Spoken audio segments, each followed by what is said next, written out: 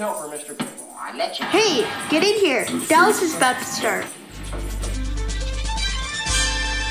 Welcome to the Ewing Barbecue, where we talk about Dallas. My name is Mary. And I'm Sarah. I am Josh, live from South Fork Ranch. Not really. And I'm Melanie, not live from South Fork. Because I suck, apparently. No qualms Yeah, there. well, we all suck. We all suck because it's Corona. Woohoo! Yeah. Are we drinking Corona? What are we drinking? Yes, that we have to be drinking. I'm drinking Faded Flannel Hazy Hefeweizen Ale. I'm drinking. Sounds like something grunge rockers would drink. Yep, that's right. My regular Pinot Grigio and my new fancy glasses I got from Sam's. I got a set of 4. I love them. It looks like the old one, except bigger. I like It's bigger because I drink more wine. I like them a lot. They're Sarah size. I like them a lot. I like me some French fried taters. No, I like me some JRU and bourbon.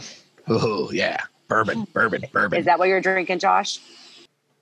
That's all I ever drink. Bourbon. We haven't all talked in 2 weeks, so as you can tell, we're from hiatus. We're all a little bit stir crazy. What has everybody been doing? Mary, I was in Michigan. Yeah, I was in Michigan on vacation at my cabin. And I was swimming and painting my cabin. I saw that. Not at the same time. That was a lot of work. Right? Not at the same time. It was That a would lot be a of little work, but hard, it looks though. nice. It does look pretty. Yeah. And your son went into a senior year of high school? Yeah, my son started his senior year yesterday from home because it's online right now. We saw the online picture of the kindergarten and the same red senior. I should have done that. I should have done He that. He should have been wearing the same color T-shirt and the same color same color shorts. That would have been the shorts. He's wearing were the different same color color T-shirt. They're both, which I didn't notice actually until I posted them, and I was like, "Hey, so it's both like a dark blue T-shirt but different color pants." So If the pants had been the same, that really would have been freaky. it would have been. Yeah. It would have been weird. Well, I did not post the double pic. I forgot to do that. I did post his senior picture. But Anthony's a senior this year. He started last week, and after going 3 days, realized he had 2 people in one class and 8 in another. So he is online now at home.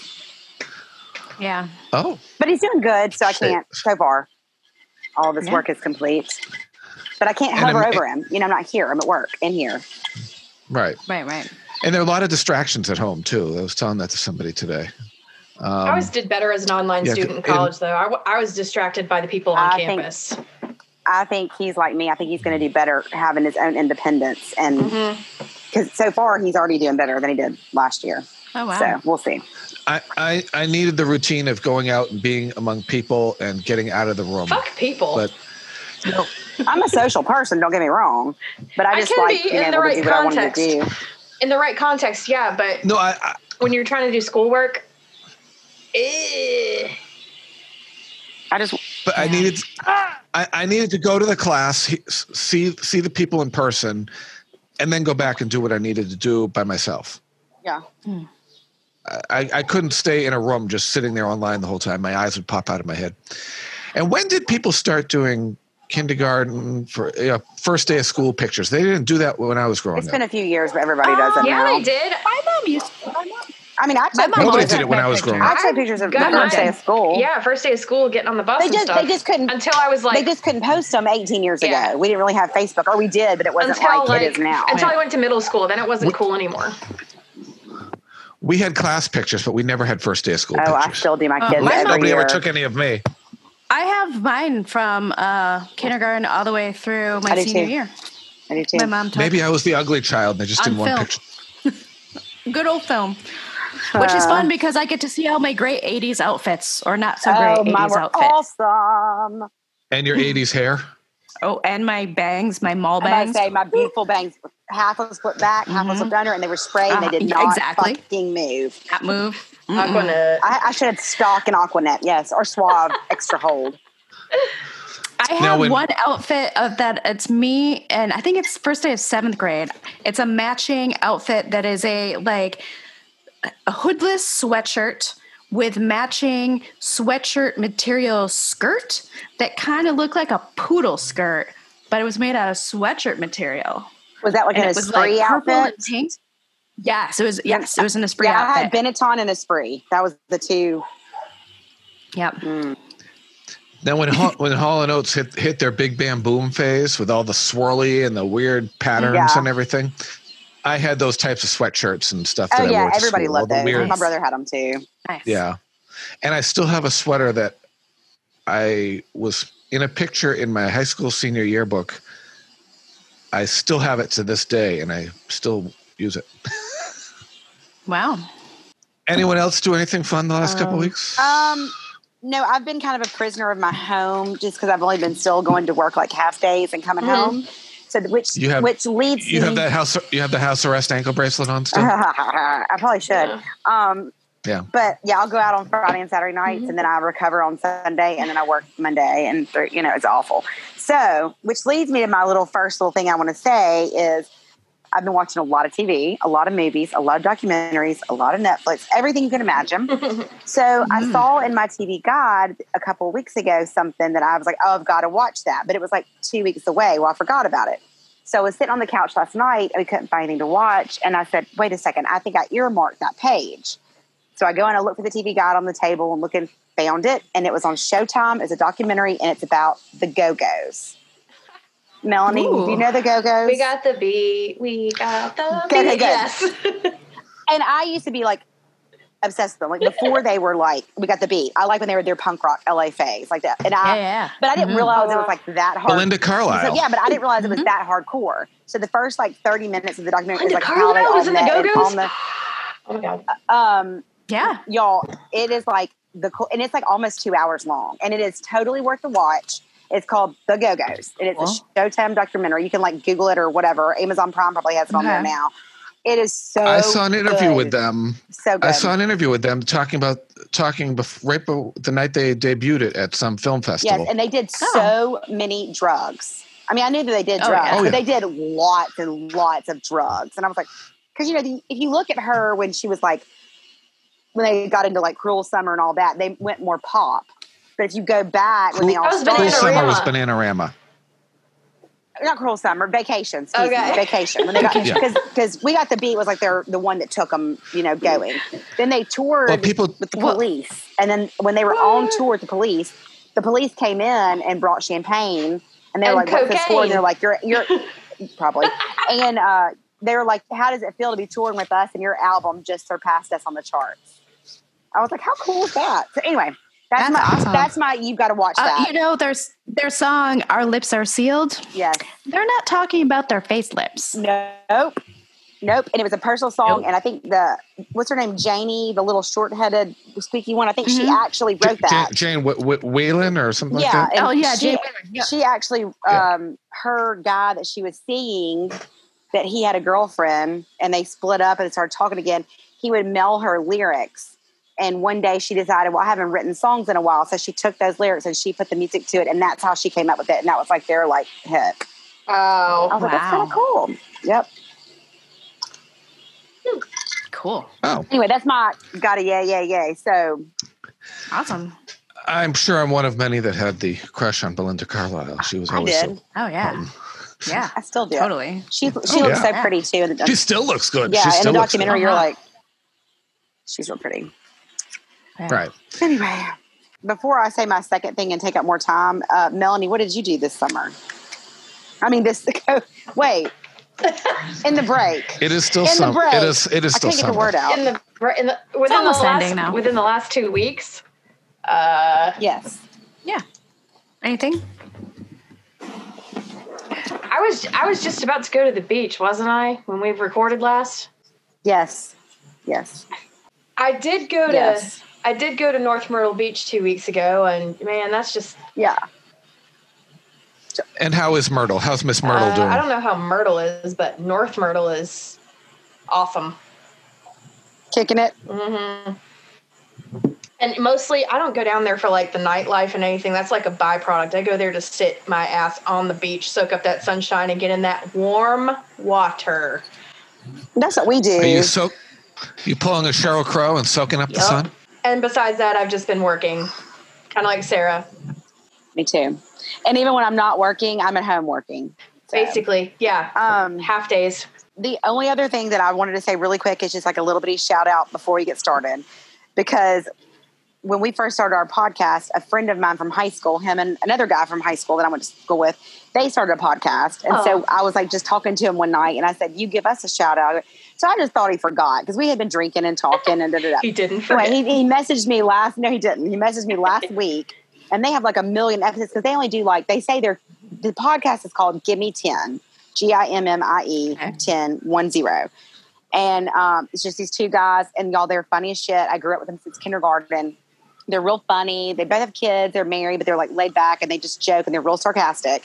But the whole podcast is really not about anything. It's about current events, dumb things, pop culture, other podcasts, Netflix shows that you have to watch, food, fantasy football, and what to binge watch. Like they go from one thing to another So cool. You'll catch like every third one I do enjoy. But if you listen to like the first couple, you're kind of like, it's kind of like us at the beginning. We didn't really know what we were doing. Right. But you get in after like 4 or 5 episodes, you're like, oh, they're funny, you know?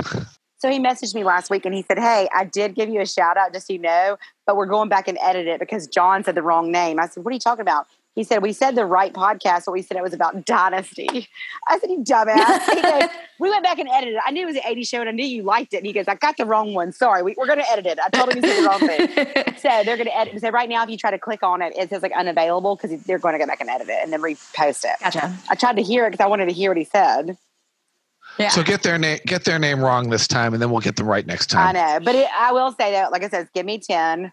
It's my friend Jim and John from high school and they literally are hysterical and they have little kids. So they're still in that, like, oh shit, you can't say that in front of, and they repeat everything. And so they tell funny, like, it's just, they're funny. Like it's funny. And his wife is hysterical. So anyway, if you get a chance to listen to Gimme 10, it's funny. You won't get it at first because it's weird, I guess, like best friend humor. But then as you keep going, it turns into like, they really do talk about like, you know, they loved, what's the Tiger show? Tiger King. Okay. They had a whole episode about Tiger King. Like, oh my God. Yeah. So it goes on about everything. That kind of reminds me, I guess you could say something what I have done this summer. My best friends that live a couple towns up, we've been getting together like the whole time. Like through COVID. We've been, I mean, yeah, we did there's been You've been in a COVID pod.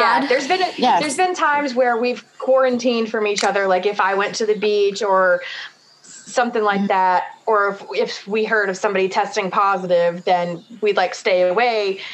But it's gotten to the point now where we're like, well, we know each other's hygiene habits and I don't know. It's like a level of comfort where you don't have that if you're just like out somewhere. We have those people, yeah. Yeah, so what we've been doing the last couple of weeks is, do you guys know that show Drunk History on Comedy Central? Yes. I love that show. I do too. Love it. I think that just got canceled. I was pissed. It just got canceled like last week. My brother's gonna be pissed. So I really hope Derek Waters finds another network for it because Comedy Central sucks right now. Yeah. We need to do a petition because it's How about either Netflix or Network Netflix or Hulu anybody. or whatever. Yeah, but so that show makes me happy. They had enough following; they could get on like a Netflix or something. Because number one, we would get like shit faced on Friday and Saturday nights and do our own versions of Drunk History for each other. Oh Jesus! Yeah, I can totally see that. I've got a few videos. Dallas. That brought me to my next part. I was if this show was still going on, and maybe I don't know, the powers that be out there somewhere. I was wondering, maybe we should email like Derek Waters, like the host of it, and be like, hey, would you do a special episode and have like guest hosts, and we can do like an hour about Dallas. Like 3 different stories. Seriously. And like basically, we'd narrate it and then whoever would act it out. I don't know. I would love to. Josh Henderson needs work. Well, yeah. Mel, why don't you email him right now? Josh Henderson or Derek Waters? Josh Henderson. I could be like, hey boy, this is Melanie from your favorite podcast. He'd be like, you want to come on our show? Like, who's this crazy bitch? Right before we get to the episode, I just want to say that. So we got an email from one of our listeners, and she reviewed the episode. She sent us a review, and her name is LaShawn. She goes by Isis on Facebook, and so it's a lengthy review. So I'm just going to if it's naturally comes to it, and there's a part that fits in, I'm just gonna share some of her thoughts. Sounds good. From the email. But thank you so much. So weave them in and out of our discussion, basically. Yeah. I'm going to do my best. It's our first big, I guess it's our second really time someone sent us a review of an episode. So we'll do our best. LaShawn, thank you so much for sending it. Yes. Thanks, Isis. All right. So tonight we are reviewing season 3, episode 17, Paternity Suit. Yeah, JR, I want to talk to you. Yeah. Don't let anybody in here nowadays. Hey, you cool it, boy. I just want you to know, JR, I'm going to nail you. Haven't you noticed? You got to be a man to play in my league. Now, I'm busy. Nothing wrong. No, JR, I think you're a little rough on him. You take away a man's dignity and he'll do almost anything to get it back. History's not going to repeat itself. If I go down, I take JR with me. What's this? Cliff Barnes has initiated a custody suit. He's got to be out of his mind. He's asking for blood tests to prove paternity. Now, one thing for sure, we can't kill him. But I'll guarantee you one thing before we get through suing him. He'll wish that he'd never messed with us. You've got to do something.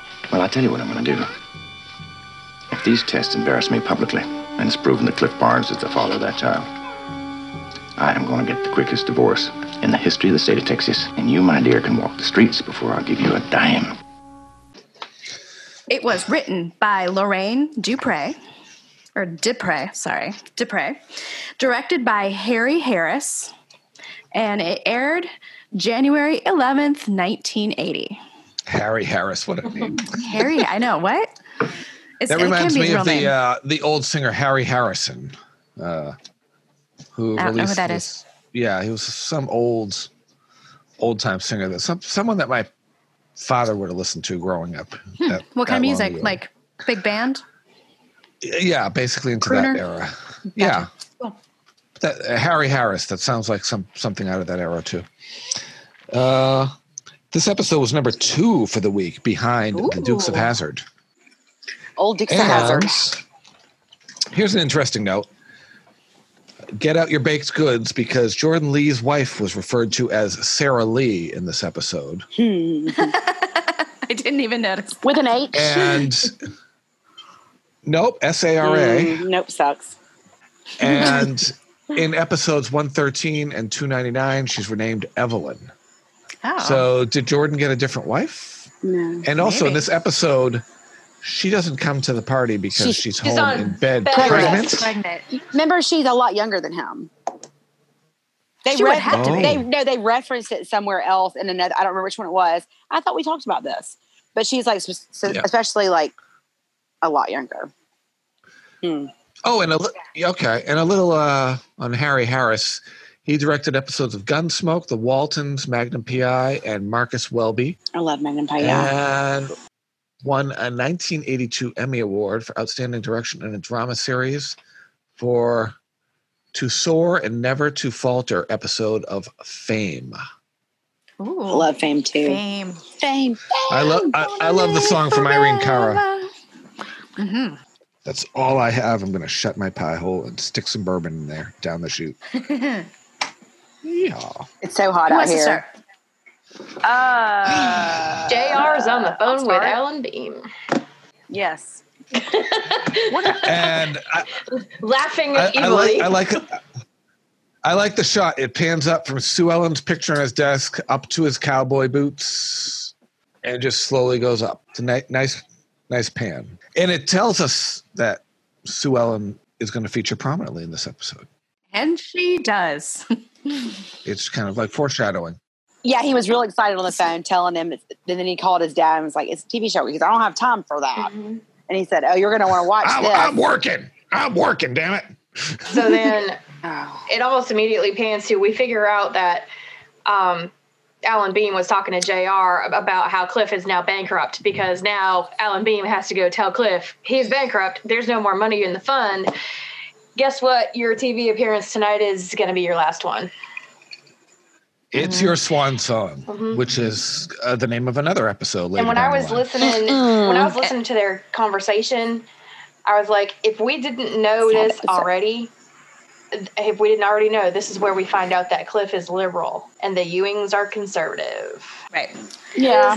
I feel like we figured that out like a little bit ago, but it's if definitely we didn't already know, but case. just listening to Cliff talk about, I think Alan Beam said something about your supporters can't wrestle up that kind of money. And I was like, okay, he's talking about like the underprivileged, like, the people who could only give him like $1 or $2. Like the little kid that came down. Yeah, he said $10 here and there ain't going to cut it. Yeah. Yep. And Alan basically tells JR, like, I did my job. Right. So it's nice that we're talking about that on what today is primary election day, as we talk about a little bit of Massachusetts, maybe not anywhere else that I knew of. Where? Oh, yeah, the primary election today. Not here. I thought we already had the primaries. We had our primary like a long time ago. Alan Beam is not wearing that suit, by the way, with the chain, and he's not chomping on the pipe in this scene. Thank God. Yes. Thank the Lord. Cliff is beside himself. Yes. He's totally blindsided by this entire thing. And he's just like he thought that it was going to be like, it was all smooth sailing, and then just the bottom falls out for him and right there. Like just as he's going on the air, he's basically. Like, somebody got to them. Somebody got to my people. And oh my God, it was J.R. Ewing. It had to be. It couldn't have been anybody else. Right. Yeah. And he's not wrong. He's not. And he was like, we'll get some new supporters. And he just has like this hope.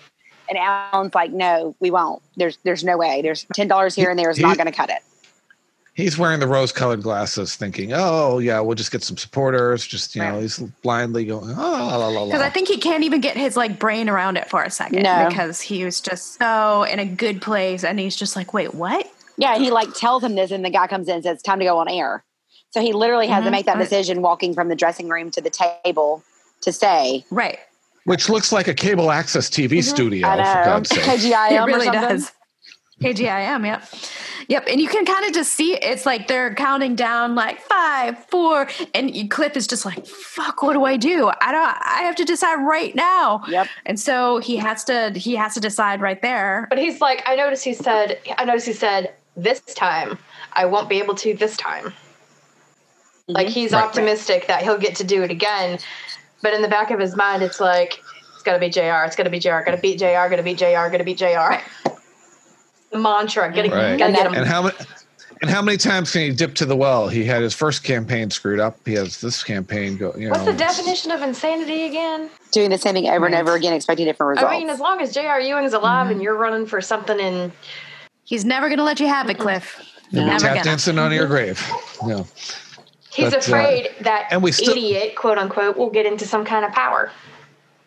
Mm-hmm. And if you listen carefully in the background, you can hear the sound of Cliff's campaign button hitting the floor as Alan Beam tosses it to the ground.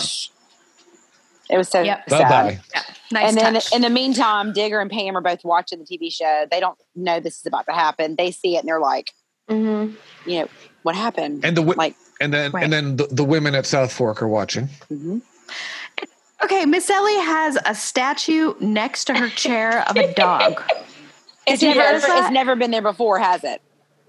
I don't think so. I've never noticed it before. We need to go back and look. It's just a random, pretty big statue of a dog. It's probably one of the dogs that are running around barking at South Fork that just mysteriously. Or somebody paid him to put it in the shot for that one episode. Or like, ooh, the Ewings have it. I've got to have it. Or maybe it was like Barbara Bel Geddes' grandchild made a sculpture and art class, and we're going to put it on the set for an episode. Okay. I don't know. All right, we've done our part. Take that piece of crap home next week. Okay, not in the next day. So then, and the Ewing boys are basically sitting there twisting their mustaches. Yeah. Yes. Well, and then Sue Ellen, at first, she was sitting there like, I don't know, Miss Ellie or Lucy, somebody made a comment, and she's like, some people deserve to fail. Right. She's a bitch. Because you know what? She was being a bitch because she was taking this dick about a year earlier. So, I mean, yep. So, if you really want to poke fingers, if you really want to poke fingers, Sue Ellen, you didn't have one bit of problem with him sticking his penis into you and thinking, right. Which is like the whole reason behind this episode. Hey, I made mistakes before too, but Cliff is drilling Ewing 1 and expecting it to become Ewing Barnes 2. 1. No, wait, Ewing 3. What was Sue Ellen's license plate? Wasn't it Ewing 3 or Ewing 4? Because she's 4. JR was Ewing 2, Jock was Ewing 1. Bobby's 3. I'm not talking about cars. I'm talking about JR being the oldest son. So drilling Ewing 1. Whatever. Wife 1. I was looking through a box to buy a marriage certificate for something the other day, and I found my fucking Ewing license plate. I couldn't find it anywhere. I'm going to put it on my car. I'll take a picture and post it tomorrow the next day. I have mine in the back window of my car. Love it. I don't have any. Well, you need one. So Bobby actually feels a little bit bad. Like he feels a little bit bad. He's not going to the Cattlemen's Club. That's as bad as he feels. Like he doesn't feel super bad, but a little bit. Bobby is usually Switzerland. Like he's always in the middle. Right. He's trying to be. He will stick up for JR, but it's when it's against people outside of the family. Which is what the Ewings do very well. Yeah. They come together against the outsiders. Yeah. Yeah. And so next, LaShawn says, I love the scene when Dusty calls the ranch. He is bold as hell for that. Love. Lucy suspiciously hanging around while Sue Ellen talks to him and then waiting around to see what lie she cooks up. LOL. Yeah, I put Sue Ellen makes some lame-ass excuse to get out of the house. Lucy knows she's full of shit. Yeah, Lucy Smile says it all. Yeah. Well, that was Paula Sue Helmsley's husband, Roger. And they're throwing a surprise birthday party for her down in New Orleans. I gotta go down. Look, kudos for Sue Ellen for being a fabulous liar and coming up with that right out of her asshole that quick. But seriously, that was like quick shit. I was like, what the fuck just happened? Mm-hmm. But I will say though, Lucy is not stupid. She looked right at her. Sue Ellen stared her down. They had an eye to eye, and then they both did that like sassy smirk and walked off because they both know she's fucking lying. Now, Miss Ellie, honestly, that's so neat. I don't think Lucy can blame her, really. She knows exactly what her uncle's like. No. She's I think Lucy, go on, get you Lucy's some. like, do it, man. If it's going to fuck over JR, do it. Yeah, go on, she is. go on. Plus, Lucy's a whore bag, so. It goes hand in hand. She doesn't need to be the only whore bag in the house. Yes. Right. So then... So Dusty's going to be at the Regent Hotel in Fort Worth, Suite 1701. Okay, question. Trivia. They usually say something like Suite 1701 or later in the episode when they go to the 3550 building. It usually has a meaning behind it. Okay, I didn't Google it this time and look. I don't know why, but Suite 1701. It was never shown, but he specifically said it. I know he said it to tell her where to go. But I'm just saying, usually they give numbers like that. Remember that one time, Josh, it might have been Mary. There was something they said, and y'all were like, oh, it's this premiered on da-da-da-da-da. And then that number correlated. Right. So I just like, it's kind of like a trivia. Like I wanted to see if 1701 has anything to do with this episode. Or somebody's birthday, or the date it aired, or... Right. I don't know. So I know, trivia. Like, in David Lynch's thing, he always has...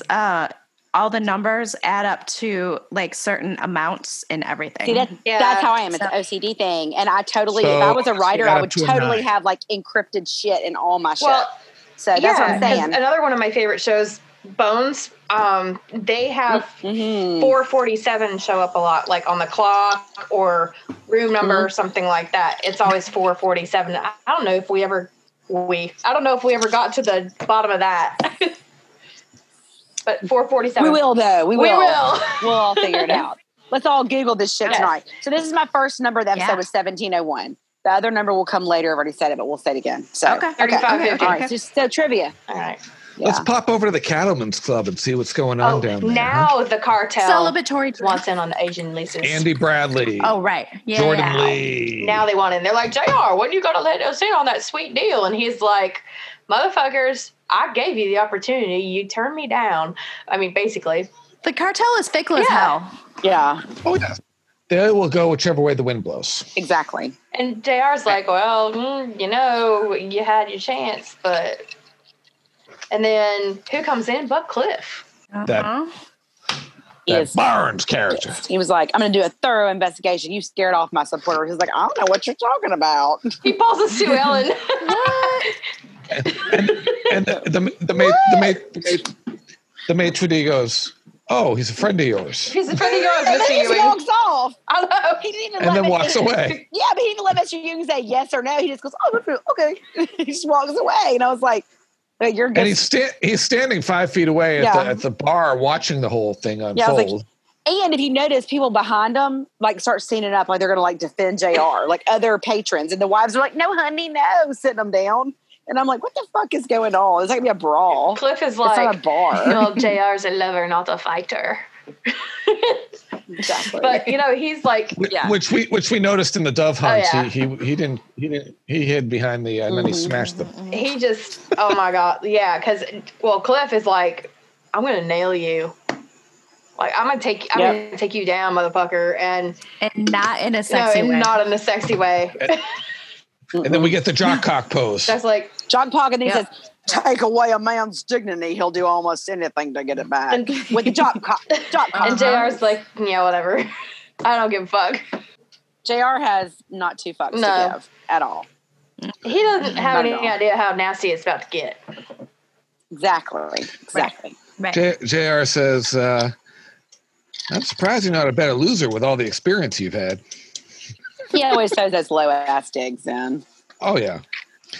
And JR's jocks, after that line, JR goes, well, no, he can't touch us. Oh, he doesn't have to touch you. It's somebody he touched about a year and a half ago.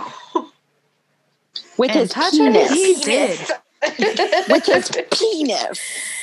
His pee-pee. And his little clip hands. Speaking of women who impaled the penis, here's Sue Ellen finally with Dusty. And she's going to seal the deal this time. Right. LaShawn says she looks sugar sharp. Oh, I like that. Sugar sharp. All I had to say was, motherfucker fur coat. I love her fur coat. I want it. That is what I want. I love me some fur coats. Lots and lots of stories. I'll tell them later. And Dusty's line of scarves. Okay, I said ascot. This one was the red or orange ascot, I think. God damn it. Okay, and did y'all even hear this fucking porno? It was like, but that door opens and it's like, wow, wow, wow, wow, wow. It's like it's the Sue Ellen sexy music. It is Sue Ellen sexy Sue music. Ellen sassy. It almost favors the, like Josh said, the I'm private investigator trailing you music. Yeah. But it goes more into like the sassy sexual saxophone side. Yep. And a little a sexy sax. Yeah. It's very pornographic. Can I ask what the hell is up in this goddamn suite with all the freaking plants and that couch? The couch is awful. He got it's the just this presidential brown suite. The couch needs to be have gasoline poured on it and set on fire. It's like a brown and white flower print or something. Like who was it? Was it? Did Bobcat Goldthwait light something on fire on a talk show once? I don't know. But I don't know. But look, this is in the 1980s. This probably was like the presidential suite. It had everything, no matter how gaudy it was. So just in the gaudier, the better. And just the second time I've seen him in a hotel, and he's trying to like fancy her up with all this like fancy stuff. It just makes me, and you can bleep this out, cannot wait till we meet. Yes. So we can bleep that out. But that's what it makes me think of. Every time he starts to like not be rodeo and like show money, it makes me think of whenever they go there and da-da-da. Yes. It makes me happy. It's like he's showing the benefits. He's like, yeah, I'm rugged, but I got money. So but I can take care of you. That's what he's saying. Like, I'm rugged, but I can buy you shit. And I can ride you like a rodeo horse. Sorry. The whole scene is weird. She walks in with the friggin' fur coat. He's got the ass on. She looks like she's walking into a jungle with a couch that needs to be set on fire. And she's walking to it in the jungle, and she's the lion. Right. Yeah, and he's going to be he's going to be diving into her jungle later too. So head first. He better be doing it head first. Never mind. Anyways. Well, did JR ever do it head first? Well, that's why we discussed that she was always going back to him. Exactly. Oh my. Whew. So then I have to send y'all my meme. Cut to Digger's drinking, you guys. Digger's drinking. Are we surprised? And Deborah Johns from the Dallas Press shows up. Woo-hoo-hoo. And that's where she gets her story and has a tape recorder. She's like, click. Digger. It's so old and loud in 1980s. What does Digger let slip? A bombshell. He's got... First, it's going on about Jock Ewan stole my fields, and Jock Ewan took everything from Jock Ewan. He took my oil, my money, my daughter, and now my grandson. And she's like, wait a minute. I didn't know Pamela had a baby. He goes, not Pamela, Sue Ellen. Pamela? Sue Ellen. She's like, but that's J.R. Ewing's son. And she's like, I'm sorry, what? And he's like, the hell it is. The hell it is. My tape. Let me flip the tape and start recording now. Wait, hold on. And as LaShawn says, and the grits sure do hit the pan now. The grits hit the pan now. Yeah, yes. Which I've never heard that expression before. Yes. Then Cliff comes. Yes, and he corroborates the story. Yeah, which he didn't even take a beat. Like he just. Mm-mm. He's like, fuck it all. I don't care anymore about anything. Yep, it's my kid. Because he's fresh off of his public spectacle at the Cattlemen's Club, and his dignity. He brewed a whole pot of tea, and now he's just pouring it all out onto that reporter. And at this point, there's a lot of tea. Is it caffeinated or decaffeinated? It's caffeinated. Oh, it's caffeinated. At this point, it's not even proven. It's just speculated because nobody knows for sure who's at this point. We will at the end of the episode. At this point, we don't know who the father of baby John is. Right, but Cliff is pretty damn sharp. Like he wants it to be. He thinks that he 100% thinks it's his kid, and so I think Sue Ellen. Nobody's sure whose seed. Sue punctured the egg. Okay. No one really is, but they think they know. Let me put it this way. Sue Ellen, she knows. She knows. I know she knows. And even though I'm not a mother, they say, even as a woman, you just know these things. She knew the minute she saw him whose child that was, but she's trying to talk herself out of it. It's Ray Krebs' child. It's Ray's. No. Okay. I think if she knew who the father was, she'd be less worried. I think so too. Maybe, but there's always the chance that she could be wrong. All right, which means she doesn't know. But then this brings me back to this. Okay, as I watched this episode, I don't know why I didn't think about this before, but if I was really having an affair with my husband and I got pregnant, and then there was like a you're like a 50-50 sure. Either way, even what your gut feeling is. Would you not go to the doctor and just go ahead and get the blood work done and then tell 100% Cliff, the one that knows about it already, and say, let's just make sure right now. Go ahead and do it. So exactly. Yes. I would have done that. How old is he? 7, 8, 9 months ago? That's what I would have done. With a full head of hair. He was like 6 or 7 months old. 7 months old? With that with a full head of black hair. So then you're about to get fucked, but she doesn't know. She's got to wait till he comes in the middle of a fucking cocktail party. Sorry, go ahead. Sue Ellen, she doesn't face her problems. And I think that's one of Sue Ellen's whole deals, is she just hides from it. She'll just bury it, drink it away. If she had done what you said, we wouldn't have this episode. True. And I like the episode. I think, and I know that's the script. I know. And I think she's known, but she hopes she's wrong.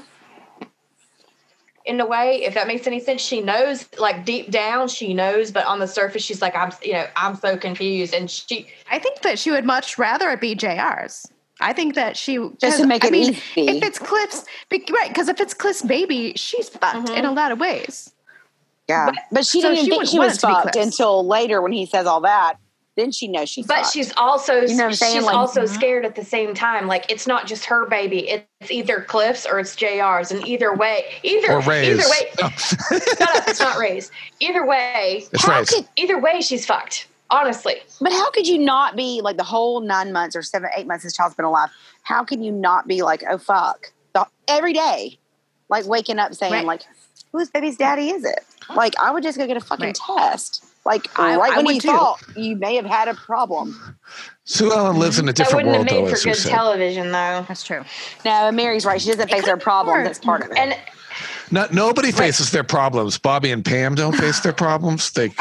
So at the head on. And if people face their problems, like you said, it wouldn't be good television. It would just be, okay, that's my problem. I deal with it. Okay, over. 5 minutes. Okay, let's go on to the nightly news. Okay, so next. The last comment I made about this scene where the reporter's talking to them about it, I said, I like how none of them even think about Sue Ellen at all, just getting back at JR. It's going to ruin her life, too. Mm-hmm. They're like, yeah, we're going to get him. We're going to get him. And I'm just like, dude. It's going to ruin her life, their families, the babies. The babies. He just thinks about revenge. But Cliff lost everything. He has nothing left to lose. Yeah, he does. He feels like he's already lost it. The best thing for her, though, is that it's JR's child, because then she still keeps the Ewing money and the privilege and the name and blah, blah, blah, blah, blah. And she still thinks this is going to happen. He's got a hold on her, though, at the same time. Oh, yeah. He's got her by the titties. Ew, she's only... That's her problem the whole time, was that JR's had a control and she has not been able to do anything on her own. Another newspaper with the Ewings on the front page. Oh, yeah. Again. Sue Ellen wakes up in the morning and in Fort Worth. And it's both of their 3 pictures. Like, it's front page news. Again, 24 hours later. Barnes claims Ewing Dusty has it. Yeah, and Dusty has a new ascot on. It's a fucking weirdo. And then he thinks he's about to get fucking laid. And then she runs out. She's like, I've got to go. Poor Dusty. He's never going to get that puss. He thinks he's riding Sue Ellen's mechanical bull. Well, no, this is the next morning. Again, because they've already done it the night before. Yeah. Okay, then why did she bring a suitcase and have the same outfit on? I thought they just had drinks and stuff. Oh, no, they were having coffee, though, weren't they? I like how he says, is there anything more that I can get you? Okay, which so it was the next morning. He gave her quite a lot. Yeah, he already gave it to her. Oh, he gave her the nope rope. Then he gave her the nope rope. That's right. He gave her the maybe the suitcase was full of sex toys. Maybe the suitcase was toys. I mean, why would you not it was bring full of whips and chains and toys and toiletries. Why would you not bring a spare change of clothes? Yes. At least maybe she brought a spare pair of underwear or whatever. Because if she was actually getting her suitcase to walk into the den and leave and get back on the plane from New Orleans, she's going to return home to South Fork in the same outfit. That's fucking stupid. You're asking to get caught. Right. You're not a good cheater. Ask caught. She calls him from the main phone in South Fork. She's terrible at all of this. She's so bad at it. Sue Ellen is the worst adulteress ever. Terrible. Shit. It's like she's trying to get caught. Can we cut back to? She probably has douching material in there to clean herself out, so she doesn't have Dusty's DNA on her. Okay, first of all, I'm not even going to go Every one of us had open mouth. How do you even know what that is? Do you have sisters? And you do have sisters, don't you? Not only that, nobody does that anymore. It's bad for you, FYI. But this was 1980. She probably did it then. It is. No, in the 80s, this was 1980. This was in the 80s. It was totally normal. Yeah. Bad. But that's awful for you. Anyway, nobody does it now. They just walk around with their STDs, for God's sake. Josh, that is literally not how it works, but that's okay. On the next episode, that's not how it works. Oh my God, we knew that podcast. Okay, so that was front page run out. Swollen bolts. Yeah, South Fork. And I would love to have copies of these newspapers that they had as props. Me too. That would be amazing. I bet they don't exist anymore. I wonder if we could write somebody. Who would have? Is any of that shit locked up in a vault somewhere? Maybe. I bet JR has on them. the MGM lot somewhere in a prop box. The Ewing estate probably had them. Didn't he have like a an auction after he died? Larry Hagman? Well, when they redid the Brady Bunch house, they found original set pieces in storage trailers at Paramount. So exactly. Anyway, okay, so then it goes to South Fork. Jock is pissed. He's yelling about the paper to JR. Mm-hmm. Gonna sue his ass. Bobby says Pam went to talk some sense into Cliff. Right.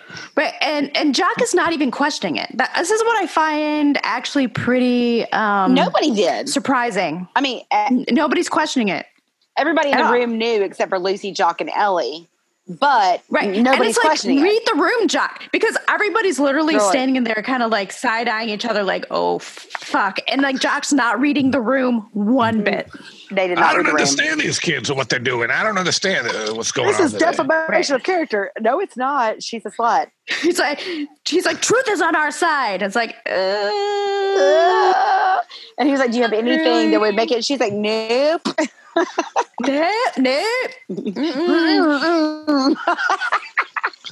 And she was so quick to answer. And I'm like, God, she's a good fucking liar. Bobby, horrible JR, adulteress, and Sue but good Ellen. liar. Right. Bobby knows. JR knows. Sue Ellen knows because Sue was there. Pam knows. Yeah. Pam's and not in the room, goes though. And Lucy Pam goes to see Cliff. Yeah. Oh, yeah. Lucy's just like, this is really interesting. Sue Ellen wants to ignore it. Of course she does. She doesn't want to dignify it with a... No. Right. That's true. Even she, as a society wife, she knows how it... I just say one thing really quick. Before Cut said that when Pam goes see Cliff. Yeah. Jock could have said anything, but he says, well, we can't kill him. How did that even fucking come up? I mean, right. That's pretty extreme. He goes straight to. He said back in his day they'd kill people over something. Well, like this. That's what there's a skeleton on. That was his point. He said he didn't understand why JR wasn't defending Sue Ellen, of course, and he's like, if anyone had said anything about your mama like that, I'd have killed him. Mm-hmm. And he was like, again, read the room. Oh, Dad. And Sue Ellen's like, well, that's, And, I mean, he should have regardless. I mean, in public and then berate her in private, like they did back then. And now we just do it in public. At least defend her in public, like in front of your dad and stuff, dumbass. You just be like, oh yeah, we're gonna kick his ass. We're gonna show him what's what. Right. Instead of just being like, oh Dad. If this goes to trial, it's all gonna spill out all over the floor like never mind. I'm not even gonna say that. Never mind. Dirty water. Yeah. You love that dirty water, not what don't I was you? Gonna say. It's gonna spill out like Cliff all over the floor after he came out of Sue Ellen. But anyway. But he didn't because she got pregnant. Never mind. Episode 2 of literally not how this works. All right, so cut to Cliff's house.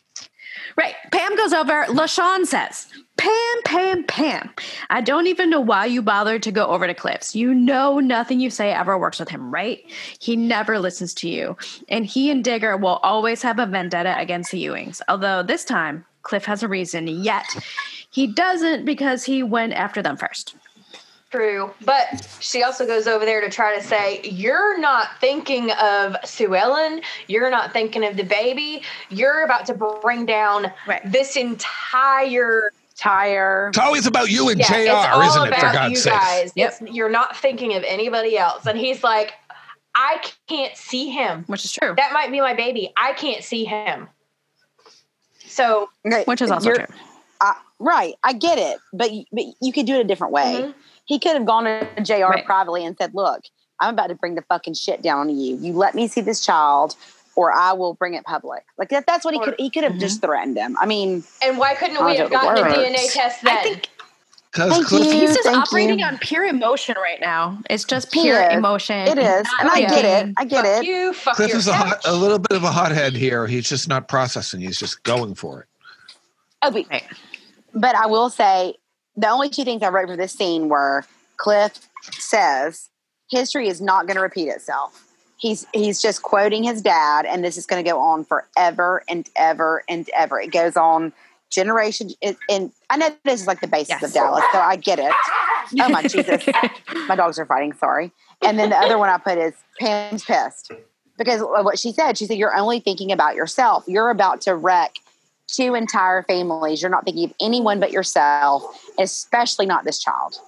And Cliff still has those blinders on. Like you said, he's acting on emotion.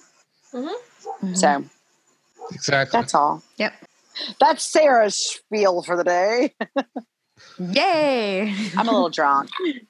So Sue Ellen comes into the office and Kristen takes a few little digs. Yeah, she's all like, oh, poor Sue Ellen. And you're like, ugh. Like, I can't believe, who would say such a terrible thing? And she's like, you'd love it if all that were true. Wouldn't you?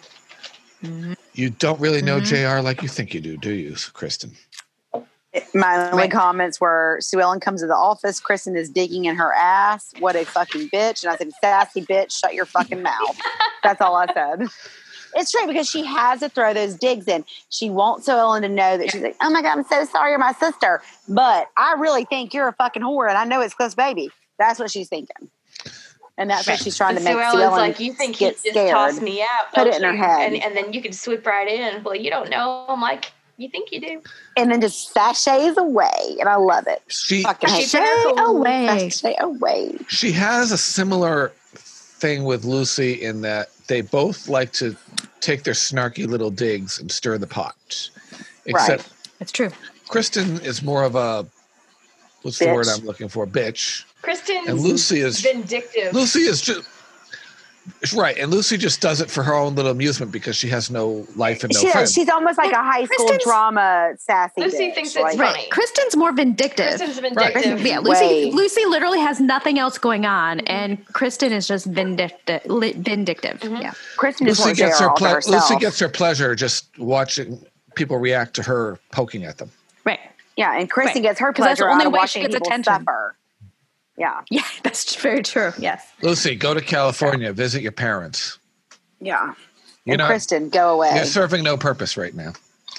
Then we come to one of our favorite supporting cast members, Giorgio Petrie as Harv Smithfield. I love Harv. Harv Smithfield. And he's having a field day. Every scene he's in. He's absolutely giddy about this lawsuit, isn't he? He's like, he is. He's so excited. He's just like, let's sue him for all the monies. Ha ha ha. We'll go for $500,000. Then we'll do punitive damages for $1 million, which will end his political ambitions forever. Exactly. And my first thought was, okay, that's a shitload of money anyway. I'm poor. So I am middle class all the way. Okay. But in 1980, $500,000 for suffering and mental anguish and $1 million for punitives, that will fucking bankrupt somebody 20 times over. That is a lot of money for 1980. Totally. Right. So what would that translate to today is the question. About $4 million. 40 years about later. $4 million. Woohoo. Sign me up. I'm going to guess $4 million. Which Cliff does not have. So we're saying 1.5 million total? Yeah. In 1980 to what it would be in 2020. 4.7 million. How are you determining that? An inflation calculator. A calculator. Yeah. Oh. And in my mind, when I was watching, I was like, well, that's like $4 million now. I mean, I could not come up, even with like paying a monthly payment for the next 30 years, 1.5 Cliff with his little condo. That's what I'm saying. I was like, you're just asking to put somebody under or force them to like kill themselves. Honestly. Right. So honestly. Right. But he's so excited about it still. Because he thinks And how terrible terrible would that be if JR took him for everything he had and then the baby ended up being Cliff's and then he kicks Sue Ellen out, which he would obviously do, and they would have nothing. Right. They would have nothing. Oh. He would have destroyed Sue Ellen everybody. would resent him so much for that. Oh yeah. Like she'd never talk to Cliff again. If the baby is Cliff's, then she would get child support when she left. So child support what child support has no money? $1,000,000. $1 million. No, if she left JR, went to Cliff and took the baby. Oh, he wouldn't get it. She wouldn't get any child support because not if Cliff was the father. She would get the baby. Yeah, right. Yeah, she'd be fucked. Yeah. Okay. Now, so here's what's going. We're breaking this down. I don't care whose baby it is. She needs to leave them both for Dusty and take the baby with her. It's Ray's. Totally. High five, Mel. High five. It's Ray's. Fuck off. It's not Ray's. Put a little baby ascot on him. Oh my God. We should have a fashion show and model the JR ascots and the Dusty ascots. No, Josh, you're gonna wear a safari outfit. I'm gonna wear the next ascot on the next podcast. But as Harv points out, Sue Ellen is the one that's name has to be signed to this lawsuit because it's defamation of character against her. She's like, and she doesn't want to do it because she says, my mama always says that a lady doesn't dignify something like this by responding to it. And Jock says, JR, tell your wife to sign the damn papers. Right. Fuck you, Jock. He tries, no one wants any of this but him. He tries to agree with Sue Ellen at first. He's like, I don't know, Dad. I think Sue Ellen may be right. Blah, blah, blah. Like, he doesn't want to do it. Let's just kill this. Nobody wants to do it but Jock. Yeah. And because everybody has their fucking blinders on and they are like, oh, this could not ever be true. And they're like, you guys, no, we're subconsciously trying to tell you this is a bad fucking idea. We don't want to open this can of worms. Listen to us. Bad fucking idea. This is a bad fucking idea. No. And they're just like, no, let's sue this motherfucker for everything he's got. And they're just but like, nobody is going to go against Jock Cock. Nope. No. He's the biggest cock in the room. No one's going to do it. So JR did not drive into the office. He rode in with Jock in the Continental, as we saw when they pulled into the soundstage driveway. When they got back, we had the ugly wagon that Sue Ellen pulled. The fucking wagon. Sue Ellen drives it in her own car. But fucking wagon. Yeah, but Jock and JR come up in the Continental. Why couldn't they all have gone in one car? I don't know why JR read with. I don't know. But did you guys notice when they were walking in the house that they were about to turn the corner and JR grabbed her arm like that? Yes, he grabbed her arm and he held her. He was like, "Hold up, we're about to have a conversation." Mm-hmm. Right. Yeah, she's fucked. I mean, I knew that was coming. Yeah, and that's JR, behind the scenes. And in the nursery, right in front of the baby, he says, "Well, no, he doesn't know." Yeah, he grabs her by the arm. They go in the nursery. He blames her for everything, and none of this would have happened if you hadn't been whoring around. And she's like, and it's like, whatever. You're the one whoring around. Like, you're the bigger whore. You know what? I bet JR has a lot of illegitimate children. Oh, I'm sure he does. Okay. And it's just like, take some goddamn responsibility, JR. God, he's such a yutz sometimes. JR, why can you do it and she can't? JR, let's look at the count here. You had because of the patriarchy. She got pregnant. That's the problem. JR, let's look at this. Let's look at this since you were married here. You had Julie Gray. You had he got caught too, and he doesn't care. You had but there's like literally no proof of it. Like John Ross, he considers that his right. Yeah. He considers it his right to be able to fuck around, and that she does his property. He had that Sue Ellen is his property. A mini in between. Then who's that hooker girl? Yeah, Leanne Reese. Serena. Okay, yeah. And he probably had Leanne Reese at one point. Yeah, he did. Has he had? No, and then spoiler. He had everybody has her spoiler. He had Brian Dennehy's woman down there in Waco. Right, Wanda. Right. Ooh. Garnet McGee. Okay, yeah. The list is long. So Garnet McGee. He gets pissed, walks away. And Sue Ellen has 10 to 1. 10 to 1. And she just happened to get pregnant. And she's the whore. She's the whore? Right. JR is the fucking whore. Thank you. So, even Josh being a man, he's having the feminist right now. Yes, Josh. JR is the man whore. Is what he is. He is. But he's just, we don't even have to preface it by man whore. He's just a whore. And she's just like. And he doesn't care. He gets pissed. No, he doesn't because he's thinks this is goddamn right. His zipper is broken, he walks out of the permanently room, broken, and his jumbo is hanging out there. So he gets pissed, tells her she was whoring around, it wouldn't have happened because of that. He walks out the room, she picks up the baby, and he's like, oh, it's going to be all right. Like, here's my beautiful baby. I don't give a fuck. Here's my baby. She's like, and her eyelashes are on point. Her eyelashes are, yeah, she looks so pretty. Holding that little baby. Yeah, the makeup is great. Eyelashes. That little baby has a goddamn full head of hair. Josh, even though the baby is not related to Larry Hagman, he looks like Larry Hagman in that. I was born with a full head of hair. I was too. My son was. So then we skip to Cliff comes in and his legal counsel is there. It's his college roommate, right? Barry Lester. Right. He says, Cliff, is there any chance that Alan Beam was in on this? And he's like, no, not a chance. Cliff's not great at He's like, no, he hates JR just as much as I do. He's engaged to that Ewing girl. Well, that JR hates that. Well, and then, so what's his next? He said his next move is he's going to get Cliff to try and get proof paternity to get custody of him, of the baby. Yeah, it's while he's there that Digger answers the door and the papers are served about the defamation suit. Yep. And he has to prove paternity. Yes. Which Sue Ellen thinks is indignity. But Cliff is all for it. But that was the best idea to him. He was like, hell yeah. Yep. He's like, well, we haven't gotten to Sue Ellen's reaction yet. She goes back to tell Dusty everything first. And he kind of calls her a slut, but not really. She's like, how many of these little affairs have you had? And she's like, wow, you're wrong. Right. Oh, you know what? That was pretty harsh. Yeah, but high five Sue Ellen. She's like, you don't know how wrong you are. And then she just fucking walked out. I'm glad she stood up to him. He goes, I thought I was rescuing you from a bad marriage. Right. You just situation. I don't need rescuing, motherfucker. I chose you. Right. I don't need rescuing. She did. She chose him. Yep. I mean, fingers. He's just lashing out. And, he's mad. Yeah. So. And I said another ascot, different color. So then this is where Harv shows up at breakfast to tell them about the paternity suit. He drove all the way there to say it was.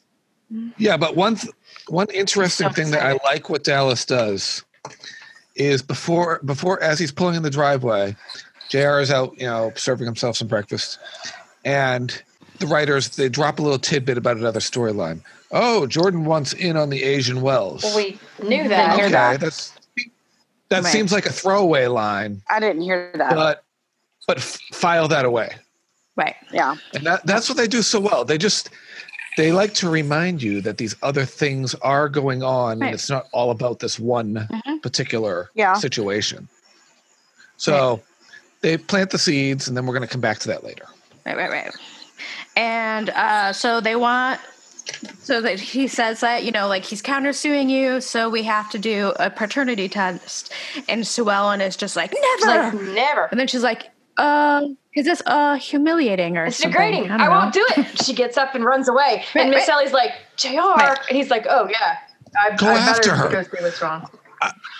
I better go see what's wrong. And then tell her that if this is true, then they're going to get the quickest divorce. But Miss Ellie has to remind JR to go after her. She's like, you should go after your wife. And he's like, oh shit. Yeah, right. Yeah. Yes.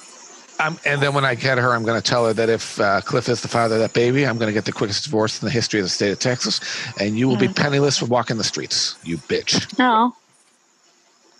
Yes. Well, JR, if it isn't the consequences of your own actions. Right. I like that in that scene, Sue Ellen just keeps going to John Ross and doing stuff with John Ross, because it really does seem like Baby John, Little John. Sorry, Baby John, Little John. It kind of seems like it's the two of them, Sue Ellen and Baby John, against the world, really. Yeah. No, I agree. Now we go to the doctor's office, which today seems like a walking breed of the coronavirus. Right. It's the clinic. They So are, crowded. There's no physical distancing. There's an old guy coughing all over the place. Did you see Larry Hagman's like reaction to that guy coughing? He was like so disgusted. And he's like, it is the clinic. That's what he does the so free well. clinic, Larry. literally. They brought them to the free clinic so that JR couldn't buy off the doctor. And which I get. Yeah. And he's like, I don't understand. And JR does not like to be he doesn't like to be around mere mortals. He's like, I don't understand why they had to bring us down here. And she's like, well, obviously they thought you'd bribe the doctor. And she was so funny when she said it too. Obviously. She was, well, obviously. And he's like, well, I just don't want the baby getting exposed to all these germs around here. Okay. Okay, that's trivia too, the 3550 building. Yes. Let me know. I just think it's odd. I mean, I know they just show like out shots, but it's just odd. Yeah. Sorry. Yeah. No, it's but so they have the blood it's just a blood test done. And then and then are we in the store with Miss Ellie? Yes. Lucy. We don't know which store it is because they didn't show the outside. But I would assume it's the store. This is the funniest. Yeah. This is the funniest scene in the episode. But it to looked me. like This Forever 21. cracks me up. It looked like Forever 21. It's what it looked like. All I put here was DOA bitches. I know, that was great. Ellie's awesome. Too. Dark-haired Marilee. But first, Lucy is like, what the hell is she wearing? Because Miss Ellie wants no part of it.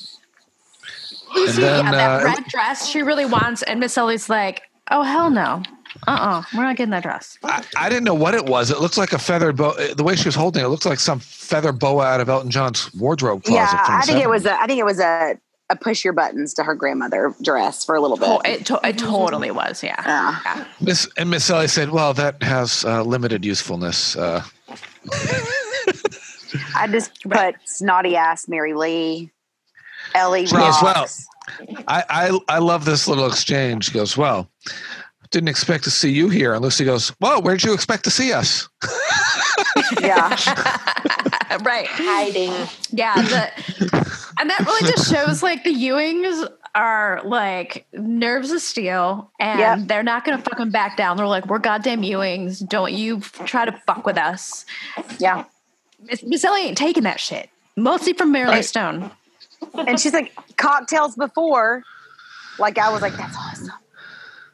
I know. Yeah. And Marilee and Linda, as we learn her name is. Yeah. Linda Bradley. They walk away and they seem shocked that I know they would be entertained. They would even be out in public during a scandal like this. And Ellie and Lucy don't give a fuck. They don't. And also, Ellie ain't gonna let her wear that dress. No way, no how. Linda Bradley didn't even like the dress, so that says something about the dress. I mean, honestly, I'm with Ellie in this. Like that dress was pretty awful. Me too. And Ellie even says we faced worse scandals than this to Lucy because she was like, "You're awesome, grandmama," or whatever, blah blah blah. Right. And this is Miss Ellie once again stepping to the plate, showing that she, in many ways, is the true leader of that family. Yeah. She got a miss. Yeah, definitely. And it comes Queen up at Miss Ellie.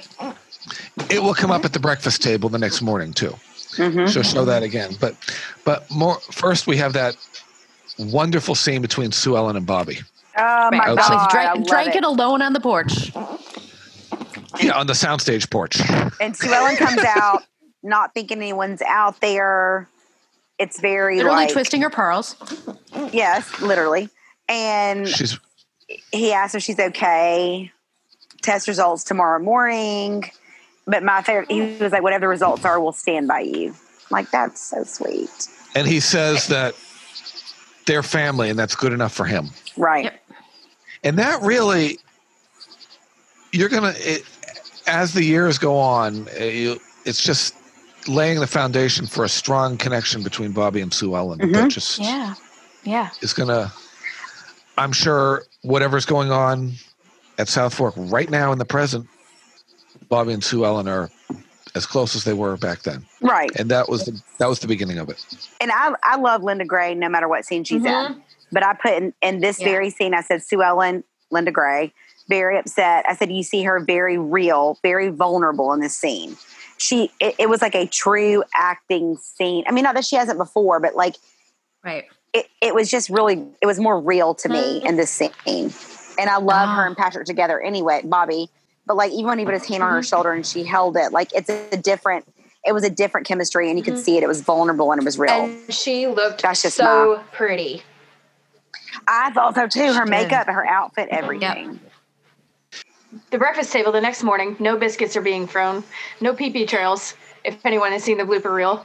Pee-pee trail. Yeah.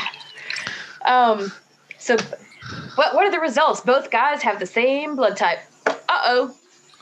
Right. So, and yes, full pun intended, because it's blood type O. So JR's like, well, that means we won. And Bobby's like, ho, calm your tits. No, it doesn't mean you've won yet. They got to send you for more sophisticated tests, which we now know as gene marker tests. Mm-hmm. And that's pretty sophisticated for 1980. Technology. Yeah, but for 1980, like that's pretty much the shit right there. I even said that. Did I not? Gene markers. We're getting into DNA, motherfuckers. The early days of DNA. Who knows? Long before CSI. So that's pretty good for 1980. Mm-hmm. Yeah. And Sue Ellen says she doesn't want to go that evening. And Miss Ellie says, nope, we're all going as a family, and we're going to show them that the Ewings are united. Which I think is smart. Right. And that's once again Miss Ellie stepping to the forefront and leading this family. I mean, if I was Sue Ellen, I'd want to hide right now too. I really would. Yeah.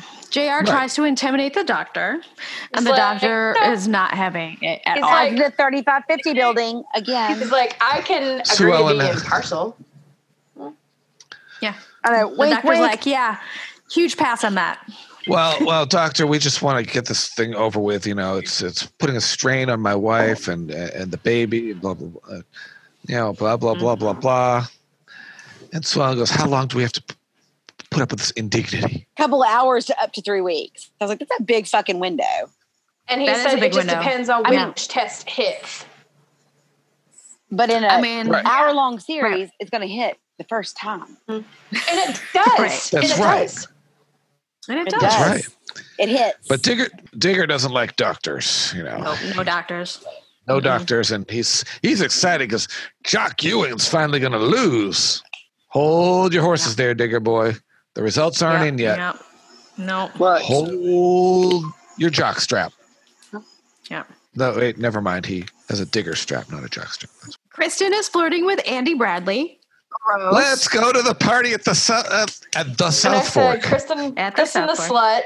Jordan Lee's wife is on bed rest. The company is really Marilee Stone's, and her daddy is not around anymore. So she's going to take over Stonehurst Oil. Alan has his pipe. His pipe is returned, but he's wearing a more sophisticated suit without the little chain. And I called Marilee a snarky bitch here too.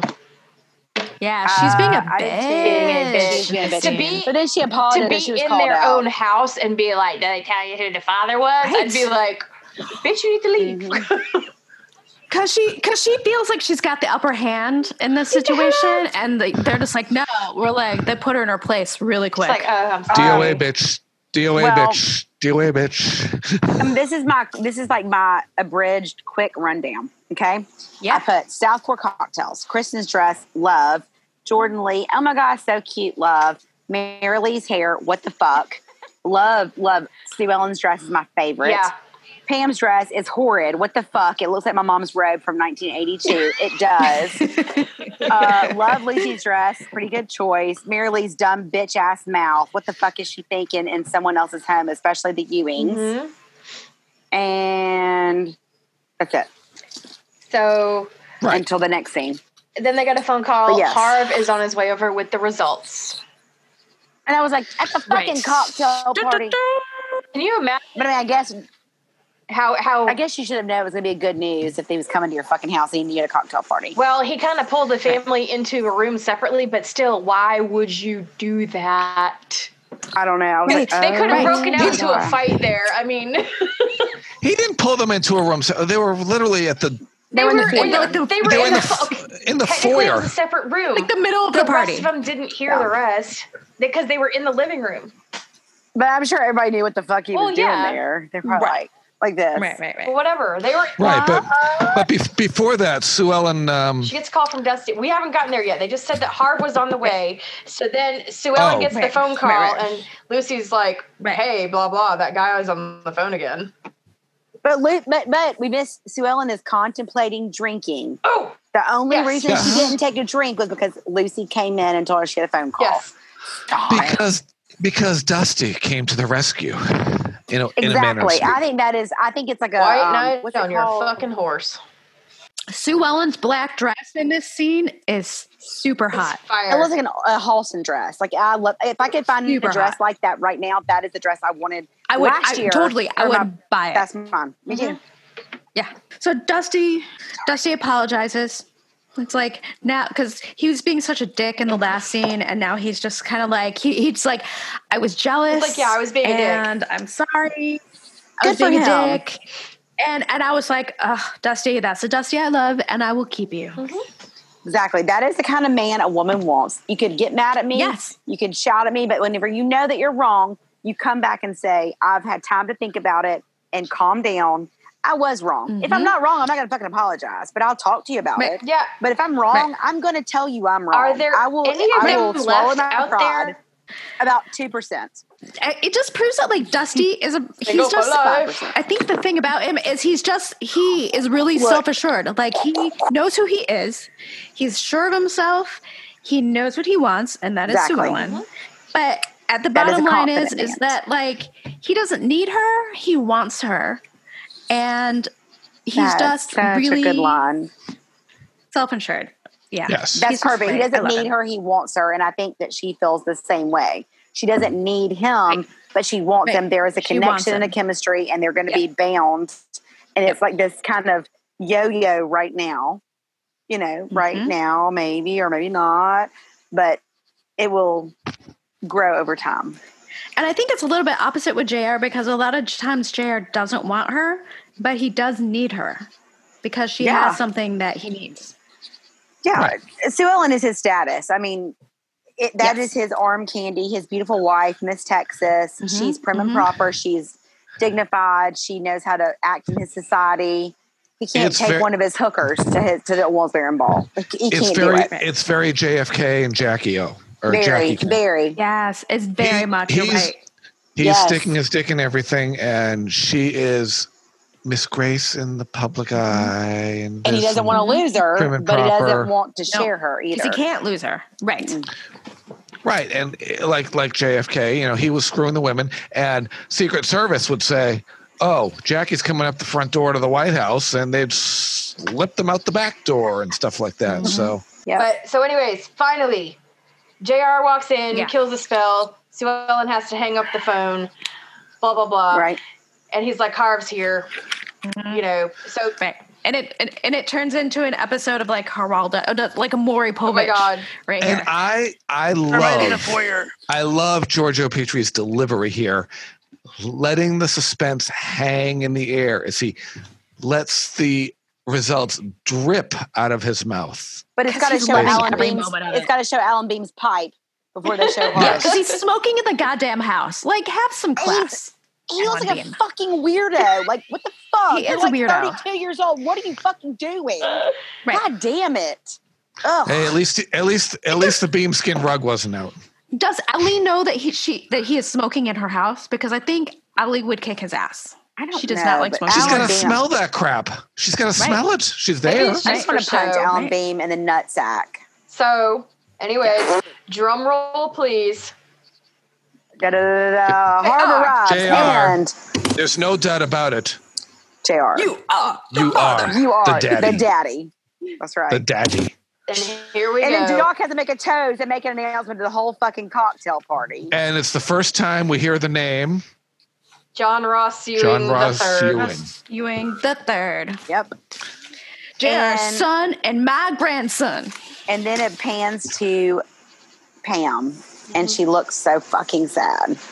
She leaves. Yeah, so sad. Yeah. Yeah, of course. Because she's worried about Cliff. And I get it, but I mean, it was like, she was like, I got to go in my red robe over my brother's house. And then Lucy pipes up, I was really starting to believe Cliff was telling the truth. You're like, ugh. And Sue Kristen's Ellen. pissed. Kristen's like, oh, yeah. Yeah, because she thought she had it made. That was her ticket. That was her ticket It was her one ticket. Into South Fork, yes. And Sue Ellen slaps down Jock and JR and says, I'm dropping this lawsuit because it's my name on the... And they did not like it, and she stands up to Jock. She said, don't you see, it's the only gracious thing to do. Gracious thing to do. But she's fighting with Harv and JR, but then she even responds to Jock. Nobody stands up to Jock like Sue that, Ellen and she stepped did. on a pair of balls in that scene. She did. Mm-hmm. Mm-hmm. They couldn't really argue with her after that. They were just like, It's the truth. She was just like, you know they what? don't need the money. They don't need the money. And what did she say? She's like, obviously, the man's suffering from delusions. So why are we even just let it go? Which my thing is, I think Pam was already sad, and then Jock, I think, said, one of them, He's a I think it was Jock, he liar. said, no, he knows a liar. Yeah. You know, and I know Pam, as that being her brother, wanted to say, look, this may be not his fucking kid, but he's not a liar. She fucked him 17,000 times. You know what I mean? Like that. Yeah. And I feel bad because she wasn't going to do that to Bobby. I would have loved if she had said that right in front of Marilee Stone and I would have the too, but DOA bitches. But she did it for Bobby. Bobby is her husband and his family. She kept her mouth shut because she's dignified. She wouldn't have shamed Sue Ellen like that either. No, I don't think so either. No. That might have happened on Yellowstone. Yeah, it would have. Because but it's gonna this Sue Ellen is going to find out in the next couple of years just how much of an ally she really has in Pam. Exactly. And I'm going to leave it at that. I love that they grow. They grow. And even an ally in Lucy in a couple episodes. Mm-hmm. So I mean, I like the way that the women unity grows in the next couple of seasons over certain things. I love that. But a lot. So then we're over at Cliff's, and Cliff is like, well, shit, he's not my kid. She's like, have you heard the news? What are y'all doing? Yeah, you fucker. I heard it. And then he said, JR gets it all. He goes, they may ever have other kids, and I will never, in certainty, ever have a child because he's afraid of the disease. Right. It was he sees it as his one shot to have a kid. And he was normal and he was healthy, so he thought, because he had passed the 6 month mark. So he's like, JR must have gotten to the doctor somehow, and Pam goes, no, he didn't. He's not your son. She's like, you know that's not. And he's like, and she goes, but don't you? What did she say? Aren't you glad that this innocent little baby is healthy? Or something like that. Isn't gonna die or something like that. And he's like, well, but sheepishly he says it because he doesn't want to look like a total ass. Yeah. Right. Yeah, and but then everybody leaves for the party except we get to the scene that puts the episode over the top. The best damn scene ever. Such a good scene. Too. No words. Yep. What it does, a lot of shows, him. Right, and a lot of shows before then that made villains, they were all villain. There was no qualities redeeming exactly, and this also turns the JR character because now it's his mama and daddy and his son. Yep, and I think. In my mind, he did treat that child like it was his child. But now that he knows for certain, it's 100%. And so you saw how he picked him up. He rubbed his head. He touched his cheek. I was like... The eye contact. He just makes him on the head. Eye contact. And then he put him on his shoulder. Larry Hagman nails it again. Like a dad would do. Like a real dad. I said it's a huge sigh of relief. I got tears in my eyes watching it. I did too. I said it's a huge sigh of relief for him. It ends perfectly. Could not have ended this episode more perfectly. Larry Hagman is awesome. Like that was my exact word. Because he was a real life dad. So he just had to go into real life dad mode, picking up my child for the first time. And I wonder. And he was certain it was his child, you know? Yep. And we will never hear him call the child the little bastard again, or the kid, or the baby. or the kid. Yeah. Right. He says John Ross or whatever. Well, he doesn't say anything in that scene. No, I mean Going later. forward, it's later. John Ross. But yeah, but just we wonder how much of what happened in that scene was in the script versus Larry going off script and just adding to That's it a good on question. his own. Yeah. Because I'm sure we've more. discussed how he has that way of just doing. I read in the Barbara Kern book that he rehearsed it a lot. Really? It's in there. Oh, I did read that too. Well, yeah. Yeah. I mean, he was brilliant in that scene. I mean, just it was perfect. Everything he conveyed without words was just not one single word, not even like I love you. Anything. That's some Barbara Bel Geddes shit, man. That was, and that's some pretty high level. We need to do a bonus drink here just for that scene. That's right. We haven't done any drinks this episode. What do you pretend? I'm out of drink. Sorry. Okay. Pretend, Mel. To old Larry Hagman. That feels almost sacrilege to fake toast to Larry Hagman. What the hell, Melanie? It wasn't a fake. You just didn't have any liquid in it. There's none, no. But Mary, was there any last comments from Isis on the episode, especially about the last scene? Yeah. I know there was. Let me look. There has to be. Okay. She says, the last scene gets me every time. All caps. High five. First, John Ross is just the cutest little guy. Yes. Those juicy cheeks. Little cheeks. And then JR holds his son for the first time and giving him that kiss on the head and hug. Oh, man. And this is how you know he has always hoped John Ross was his boy. He would have been really heartbroken if the test proved otherwise. I'm sure of it. And I'm selfish. I love the father and son moment. But the JR Sue Ellen shipper in me wanted the three of them to have a moment. Yeah. Wishful thinking. We don't get a moment like that till next season. Oh, I wasn't supposed to tell. Shh. So it wasn't Ray's child? She also says, I love season 2. This is hands down my favorite season of Dallas, and Paternity Suit is one of my absolute favorite episodes. Cannot wait for Divorce Ewing style, another fave. It's not my favorite season, but it's one of my favorite episodes. Season 2 or 3, depending on how you number the seasons. Right. Based on, So wait, original season 2, now season 3. So what about when Ray, is he not the father? No. You are not the father. Oh, Mary, the next one is yours, is it not? I am so excited. Yes. Jenna's return, and we see Susan I Howard have a lot to say. I have a lot to say. Okay, I have a lot to say about that. And the next one, Sue Ellen's Choice, Second Thoughts. Yes. Divorce. Yes. All these. Now, I'm not really. They're so good. Like Jock's these episodes Trial. Yeah. The House Divided, I'm good at. Jock's Trial Part 1 and 2, and the Wheeler Dealer, not so much. But the next 4 episodes, I'm stoked about. So we're good. Yeah. 5 bourbons. Sweet. 5. And zero bourbons. And nothing. And it doesn't need anything to go with it because it got 5 bourbons. Ooh. Okay, well, me, not so much because I don't ever give 5 to anybody except a couple of episodes. This one is a 4.85 for me, bourbons. Oh, my God. And Sue Ellen's fur coat, fuck yeah. And I had to do 2, Sue Ellen's balls for sticking up to Jock. I like that one. Nice. I'm going 5 with a positive paternity result for J.R. Ewing. Nice. All right. I did a 4.8 and a sexy black dress. Oh, I love that dress. Oh, my God. Shit. On a shingle. I just spilled my wine. Oh?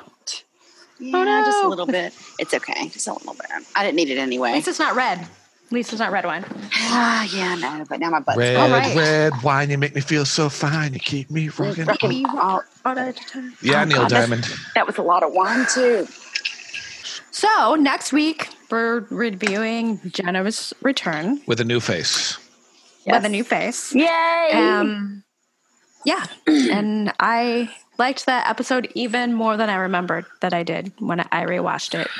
I haven't rewatched it yet because I made a fatal mistake in the second season of watching too far ahead, and then I was trying to bring in things that weren't in episodes, and I'm going, no. Yeah. I'm going to rewatch it just because. But I see when I was in Michigan at my cabin, we have like an old school TV with like the wood cabinet, and we have a VCR and a DVD player hooked up to it. So I brought my DVDs and I watched Dallas on that, and it just looks perfect. I'm going to post some pictures to our Instagram of watching Dallas on that old set. I think I actually already did like film like the intro and I put it on our Instagram, and it just like that's the way Dallas should be watched. And I wish I had that TV at my house because I'd watch Dallas like that. I used to have one of those console TVs. I love it. Thank you for joining us on the Ewing Barbecue. Please join us next time and catch us online. We're on all the things. You know where to find us.